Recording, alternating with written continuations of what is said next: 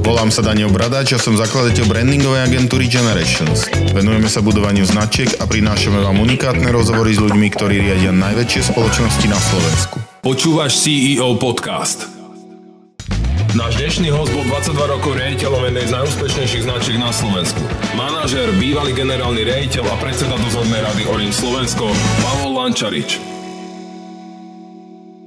Neviem si predstaviť ideálnejšieho hostia pre svoj prvý podcast. My sme spolu strávili v Orange neuveriteľných 11 rokov a toto je príležitosť možno aj poďakovať za neskutočne veľa vecí, ktoré si mi dal do profesionálneho, ale aj osobného života.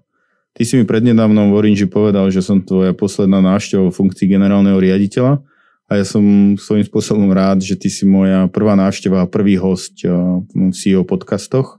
Takže Palo, ahoj a dobrý deň, vítam ťa. Ahoj. Ja rovno začnem možno takou otázkou, že ako sa máš? Vieš čo, fajn, spokojný. Druhá otázka bude taká možno, že na telo, ale veľmi dôležitá, alebo rád by som poznal na ňu odpoveď, a to je, čo je podľa teba najdôležitejšie v živote? No, tak v tomto ja mám sám za seba veľmi, veľmi jasno. A najdôležitejšie v živote je ako vôbec v prírode reprodukcia. Keď to preložím do ľudskej reči, tak sú to deti. A to, čo urobíme v rámci existujúcich možností pre ich budúcnosť. A toto je niečo, čo sme my mali aj s mojou manželkou jasno, odkedy sme ešte len spolu chodili. A táto základná elementárna myšlienka nás, chvála Bohu, ani po 29 už rokoch zatiaľ nikdy neopustila. Super. A čo je najdôležitejšie podľa teba pri budovaní firmy a značky? Lebo ty si bol vyše 20 rokov na čele jednej z najvýznamnejších firiem na Slovensku, riadil si jednu z najlepších a najsilnejších značiek na trhu, Orange. A čo je podľa teba najdôležitejšie pri riadení takejto veľkej firmy a takejto veľkej značky? Riadenie firmy a značky majú na jednej strane veľa spoločného, ale na druhej strane to nie je celkom tá istá vec. Hej. Tak skúsme začať možno tou značkou a napokon sám si bol toho účastný, takže si to veľmi dobre pamätáš. Ja si myslím, že keď sme robili rebranding Globtelu na Orange, čo bol proces, ktorý začal niekedy na jar 2001 a trval približne rok, z hľadiska mediálneho nasadenia to bolo približne pol roka, 7 mesiacov. A bolo to, že sme hľadeli na obidve roviny toho procesu rovnako sústredene. Jednak sme sem zavádzali veľký európsky a svetový brand, ktorý samozrejme svojím potenciálom sa s Globtelom nedal ani porovnávať. Ale pozor, ten Globtel mal extrémnu silu, ako myslím, že okrem Markízy tu taký brand na Slovensku v tom čase nebol. Mm-hmm. No ale potom tam bola aj tá druhá stránka toho procesu a to je, že sme ten svetový brand prinašali na Slovensko. To je nie na mesiac. Čiže do konkrétnych nejakých súradníc, do konkrétneho priestoru, času a tak ďalej. A myslím, že takým veľmi materiálnym vyjadrením tejto stránky procesu bolo to, že sme ten korporátny spot, ktorý bol všelikde vysielaný s otázkou Do you speak Orange, teda hovoríte jazykom Orange, nahradili veľmi jednoduchým. Orange hovorí aj po slovensky. Myslím si, že to je na prvý pohľad možno taká drobnosť, maličkosť, ale že to v ušiach, mysliach, hlavičkách ľudí urobilo strašne veľa. A potom myslím, že tie čísla, ktoré v zápätí, dá sa povedať, Orange dosahoval, keď mu trvalo necelých 11 mesiacov, aby sa dorovnal tým pôvodným hodnotám Globtelu, čo bolo veľmi, veľmi ťažké, to asi potvrdzujú na 100%. No, čiže toľko možno k brandu. A pokiaľ ide o firmu, tak tam je samozrejme okrem brandu obrovské množstvo iných vecí. Ale ak by som povedal, čo považujem za najdôležitejšie, ja vypichnem jednu vec a to je obklopiť sa ľuďmi, ktorí stoja za to. Lebo to je prvoradý základ úspechu. Žiaden veľký šéf neuriadi firmu sám. Ja som nikdy takého dokonalého nestretol ani o ňom nepočul. Vždycky je to obrovský tímová záležitosť a ak zase môžem povedať troška subjektívne, ja som sa vždy snažil tých ľudí vyberať, aj keď človek sa samozrejme niekedy pomýli, to je normálne, logické, skôr podľa srdiečka, než podľa hlavy. Lebo samozrejme ten človek musí byť primerane odborne pripravený, ale to, že povedzme nevie všetko, ale má to srdiečko na správnom mieste, je určite lepšia situácia, ako keď ti do firmy príde v úvodzovkách majster sveta, prvotriedny technokrat, ale človek, ktorý nemá tú vlastnú energiu, ten vlastný motorček, nechce sa ďalej vzdelávať, nie je schopný dostatočne dobre komunikovať so zvyškom firmy a tak ďalej a tak ďalej. Čiže a samozrejme, že je tam 1000 iných vecí, ale to všetko už potom robí ten kolektív. Čiže podľa môjho názoru výber, získanie, udržanie si a ďalší rozvoj správnych ľudí na správnom mieste je v tom procese úplne najdôležitejší. A vnímaš ty sám seba viac ako lídra alebo viac ako manažera? Ja neviem celkom povedať toto subjektívne. Viem povedať, o čo som sa viacej snažil. Mm-hmm. No. A snažil som sa byť vždy radšej viac lídrom ako manažerom. Mm-hmm. Ale ja si myslím, že na tej špičke pyramídy ten človek sám nevie tej firme dať príliš viacej, než že dá primeranú mieru kontrolovanej, ale stále slobody a iniciatívy tým ďalším ľuďom, že sa im snaží byť partnerom, že sa ich snaží povzbudiť a že ak sa stane niečo zlé, čo sa stane skoro každý deň, tak nebudeme hľadať spôsoby, ako ľudí penalizovať, ale skôr ako im pomôcť z toho problému vybrnúť.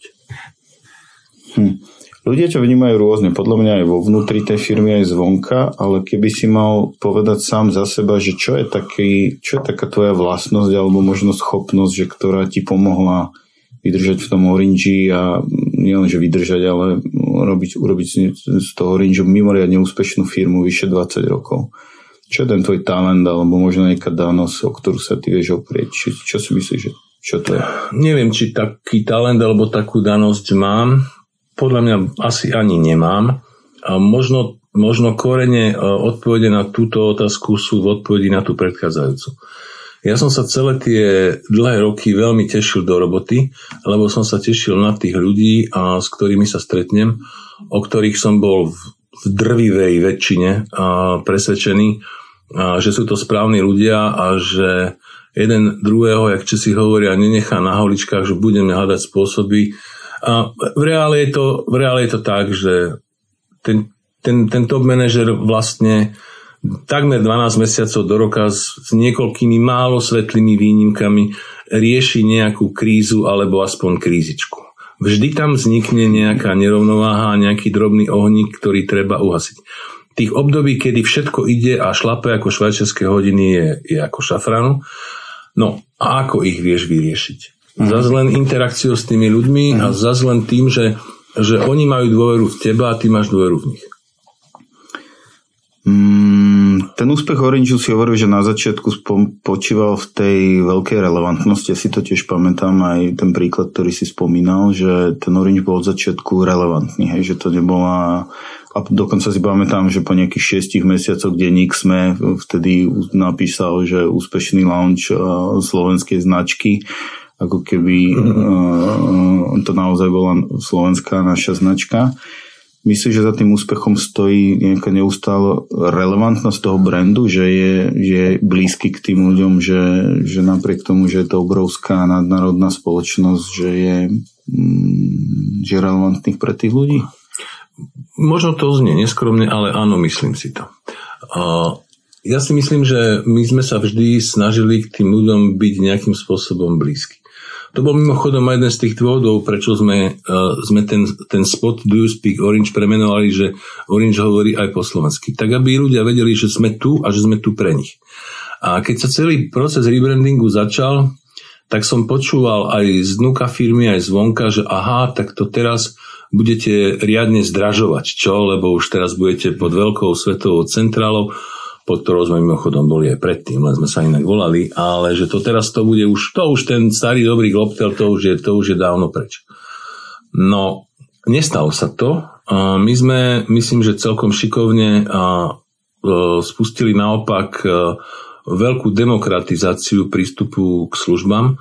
A spustili sme sekundovú tarifikáciu paradoxne najprv na predplatenej službe, a čo sa mnohí chytali za hlavu, že čo to je za hlúposť, ale nebola, lebo tam to bolo oveľa menej bolestné, než na fakturovanej službe a vlastne ten veľmi krátky čas a ten mega úspech, ktorý sa dosiahol, nám len potvrdil, že ten zámer, ktorý sme mali spustiť sekundovú tarifikáciu aj na fakturovanej službe, nie je taký rizikový, ako sa pôvodne zdá. No a zase je to samozrejme jeden z mnohých prípadov, ale ukazuje tú cestu, ktorú sme mali. Stali sa na tej ceste samozrejme aj veľké chyby, aj veľmi veľké chyby, ale zase je rozdiel medzi tým, ako sa tá chyba stane a ako sa k nej tá firma alebo jej management postaví. Zas uvediem príklad, aby to bolo hmatateľnejšie. My sme spustili nočné hovory medzi účastníkmi Orangeu zadarmo. Od 9. do 11. hodiny večer. My si mysleli, že to je super, to je fajn, to bude veľký benefit pre ľudí, to určite ocenia. No, toto sa aj stalo, ale sieť bola absolútne zahltená. Ľudia pozerali na hodinky, kedy teda už to začne a išli o dušu a aj tá kapacita siete, o ktorej sme si mysleli, že dostatočná, sa ukázala ako nedostatočná. A samozrejme boli ľudia, ktorí sa na to hnevali, lebo tí by to boli radi aj zaplatili, ale tu a tam im padol hovor, lebo bola preťažná sieť. A potom bolo obrovské množstvo ľudí, ktorí zase naopak boli strašne happy. A počase sa ukázalo, že nemôžeme v tomto pokračovať. To znamená, že nemôžeme poskytovať tým veľkým masám ten tak vítaný benefit. A tak sme to vysvetlili a zrušili. Zaujímavé, že nedošlo k veľkému odlivu zákazníkov ani v tej prvej fáze, takých tých bonitnejších, ktorí samozrejme idú primárne za kvalitou, a ani v tej druhej fáze, teda tých menej bonitných, ktorým sme zobrali veľký benefit. Lebo videli, že áno, skúsili sme to a že sme chceli tým ľuďom priniesť niečo super, niečo zaujímavé a do tej miery, do akej to išlo, sme to robili, a keď to nešlo, tak sme to zastavili. A tých príkladov by sa dalo povedať znova veľa, ale tá otázka bola o relevantnosti a ona to nie je len relevantnosť. Podľa mňa je to aj, možno je to slovo úprimnosť.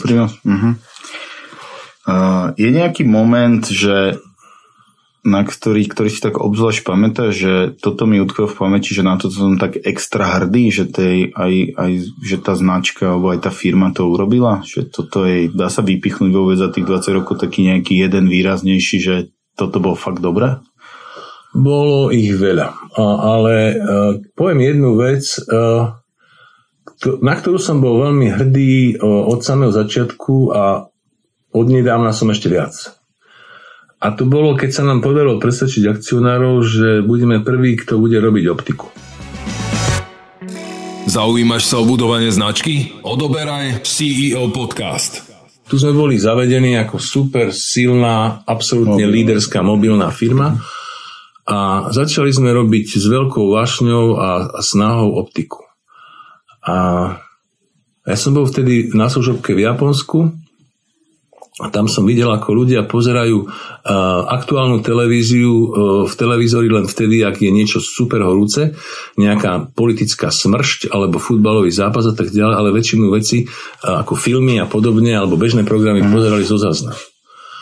A bol som taký dosť uchvátený z toho celého, prišiel som sem, hovoril som našim chalanom, technikom, že čo by sa dalo, ako by sa dalo, a oni vymysleli svoj vlastný v úvodzovkách patent na to, a aby to, čo dneska je takým veľkým hitom, sa na Slovensku dalo spustiť. Samozrejme, že najprv to bolo 7 dní, nie tých dnešných 30 a podobne, ale dokázali sme sa pohnúť aj v takejto oblasti a podľa môjho názoru ten moment je špecifický, pretože sme z jedného úspechu sa pokúsili nejakým spôsobom vykonštruovať ďalší. Áno. A teraz možno prečo som na to teraz ešte viac hrdý ako predtým. A nedávno som mal stretnutie s jedným veľmi vysoko postaveným človekom od operátora v blízkej krajine, nie na Slovensku. Nechcem ísť bližšie, lebo by som nerad prezrádzal. A povedal mi, že počúvaj, že tedy, keď ste začali robiť tú optiku, my sme sa z toho v celku smiali, že jednak, že to nedáte a že na čo vám to bude a tak ďalej. A teraz, keď chceme rozvíjať naše firmy, teda operátorov, prídeme do bank a oni sa nás opýtajú, že či máme aj optiku. A my im povieme, že nie, že my máme len mobil. A hneď z toho vzniká problém a hneď je ten úver drahší. Takže asi to bolo správne v tom čase, čo sme spravili. Čo je najťažšie na riadenie takejto firmy? Čo je pre teba? Každý to môže mať možno niečom inom, ale čo pre teba alebo je najťažšie? Tiež povedať jednu vec je veľmi, veľmi zložité, ale možno rezistencia, odolnosť, lebo keď tak prídeš ráno do roboty a zistíš, že tam a tam je problém a potom v priebehu 2 hodín sa ukáže, že tých problémov je ešte ďalších 4 alebo 5 a padá to na teba z každej strany, vidíš, že tí ľudia sú z toho smutní, že makajú na tom, aby sa ten problém odstránil, veľmi čakajú, že ty im povieš, že čo majú robiť, ako keby ty si bol vševedko, čo taký nie je, hej. A to sú také dosť ťažké chvíle a myslím si, že dobre, a keď to je jeden deň, ale keď je to týždeň, keď je to 3 týždňa, bývajú také situácie. A v čom si našiel tú energiu? Alebo kde si ty čerpal ten? Ja si myslím, že ja som videl, že tí ľudia mali vo mňa dôveru. Ja som mal dôveru v nich a vedel som, že to maximum, čo sa tej ktorej danej veci dá urobiť, že to urobíme a že vždycky z toho nejakým spôsobom vybrdneme. Čo je podľa teba najlepšia značka na Slovensku? Možno mimo Orange. Je niečo, čo táto sa mi páči a prečo? To je veľmi ťažká otázka. Ja si myslím, že tu je veľa naozaj vynikajúcich značiek, ale máš pravdepodobne skôr na mysli slovenskú značku a nie medzinárodnú. Možno, že slovenská, ale možno, že aj nejaká zahraničná. Zase si myslím, že do istej miery závisí aj od toho, kto ju riadi, ako je riadená, aké má výsledky. Z tých zahraničných značiek myslím si, že aj dlhodobo vysokánskú kvalitu má Mercedes. Tak ako to tu na Slovensku. Tak hovorím o Mercedese na Slovensku. Nehovorím o Mercedese ako takom, ale hovoríme o tom, ako fungujú tu. A tých ľudí však poznáme roky, rokuce a ja ich úplne obdivujem, lebo v tom prostredí, ktoré tu je a pri tých podmienkach a tak ďalej, je to veľká vec, čo robia. Takže je to o ľuďoch? Áno, je to v zásade vždy o ľuďoch. Tí sú naozaj super. Nikdy si nemal... Slovart je vynikajúca. Slovart? Áno.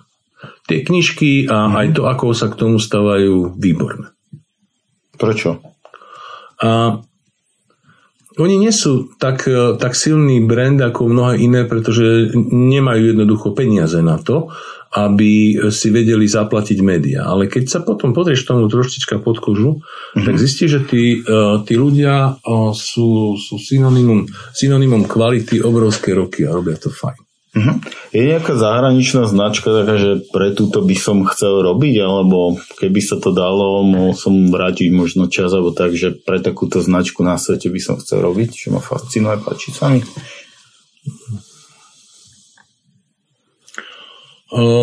Mne sa veľmi páči Omega. Okej.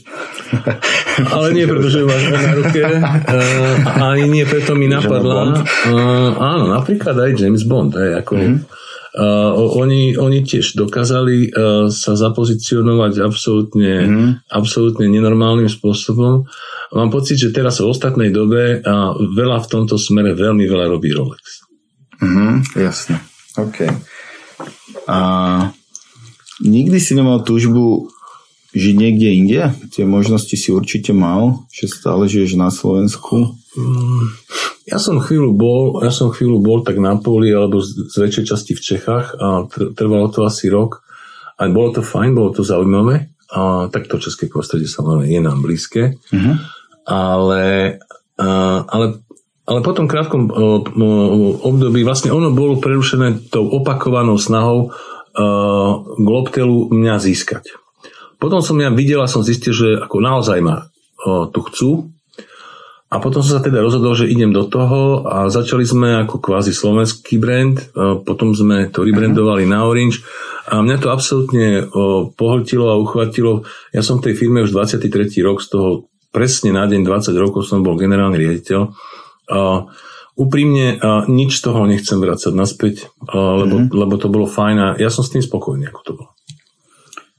Môže byť Orange a bude Orange aj naďalej úspešnou značkou? Ako sa na to ty pozeráš teraz? Keď máš, možno, že nie úplný odstup, ale predsa len je to pár dní, už mesiacov, že je na to nejaký iný pohľad. Myslíš si, že Orange bude aj naďalej mimoriadne úspešnou značkou? Ja si myslím, že minimálne má na to všetky predpoklady. Hej.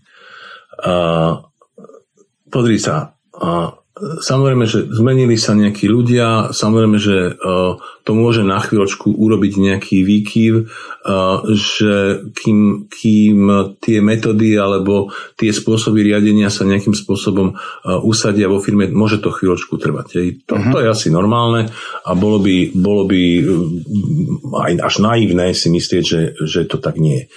Ale na druhej strane tá firma si myslím, že má veľmi, veľmi seriózne základy a to vo všetkých oblastiach a že teda ten predpoklad, že pôjde dobre, je obrovský. Ja tomu veľmi verím.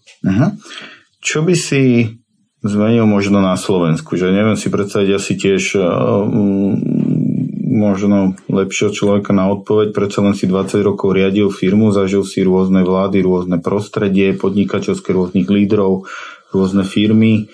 Ak by sa dalo, čo by si možno zmenil tak, aby sa podnikalo lepšie, ale aj žilo lepšie, lebo ten život je o jednom aj o druhom. Tých vecí je veľa. Ja by som sa možno kľudne koncentroval na jednu úplne špecifickú vec. A to je, že firmy regulované, a okrem iných aj telekomunikačné, a teda aj vrátane Orangeu, platia tzv. Doplnkový odvod. Čo, nech mi je odpustené, v preklade do slovenčiny znamená doplnkovú daň. A nemyslím si, že toto je dobré a vôbec si už nemyslím, že by bola relevantná otázka, že veď oni na to majú. To tak vôbec nestojí. A dnes sme v situácii, keď telekomunikačné firmy práve potrebujú absolútne masívne investovať.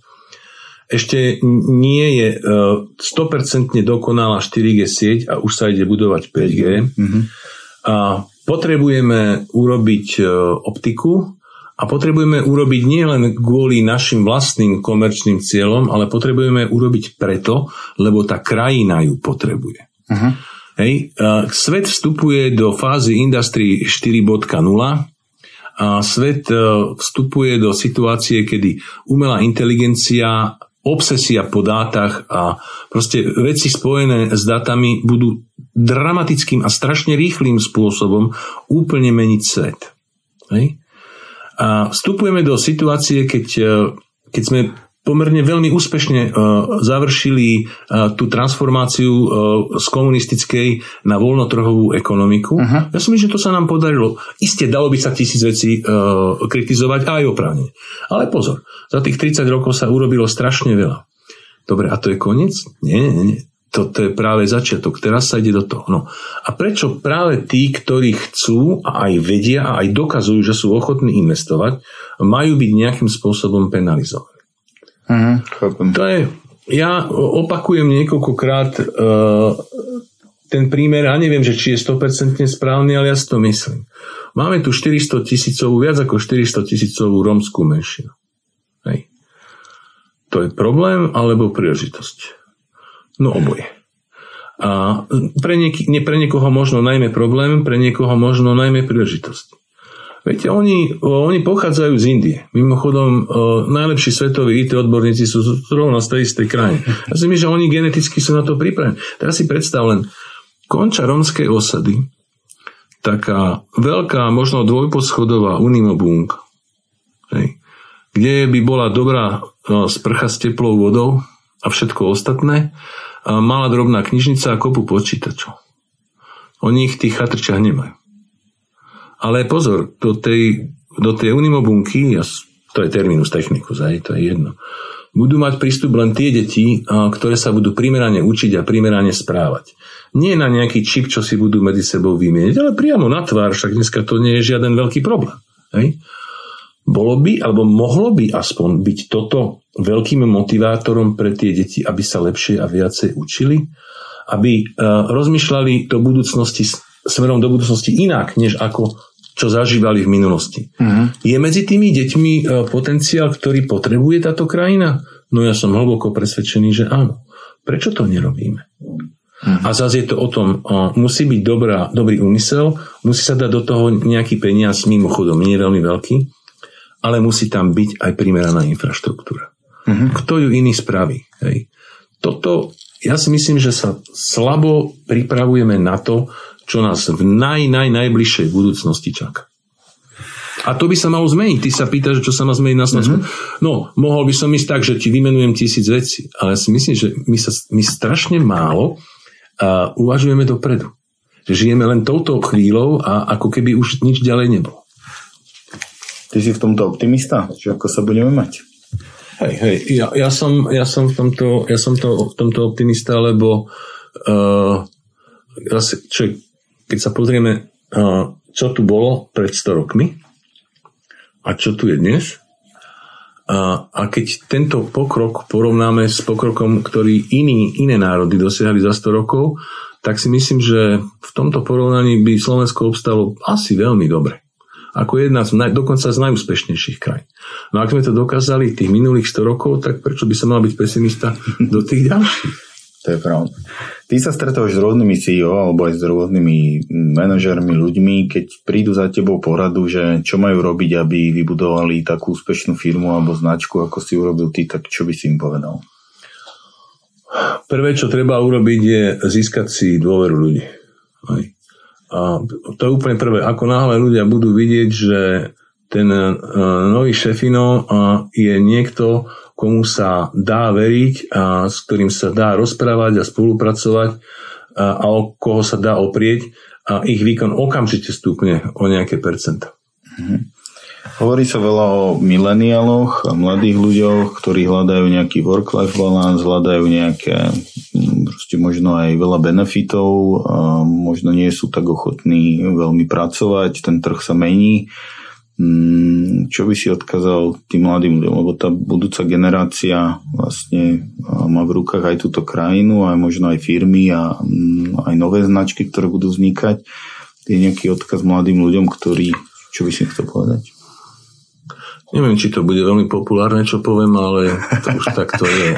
Ja by som odkázal, že trocha viacej skromnosti a troška viacej pokory. Lebo tie veci, ktoré človek zanedbá v mladosti, ho potom veľmi, veľmi rýchlo dobehnú. Ten čas na to, aby som zistil, že tu a tam, preto a preto je problém, je veľmi krátky. A len problém je v tom, že chyby sa oveľa ľahšie robia, než ako sa naprávajú.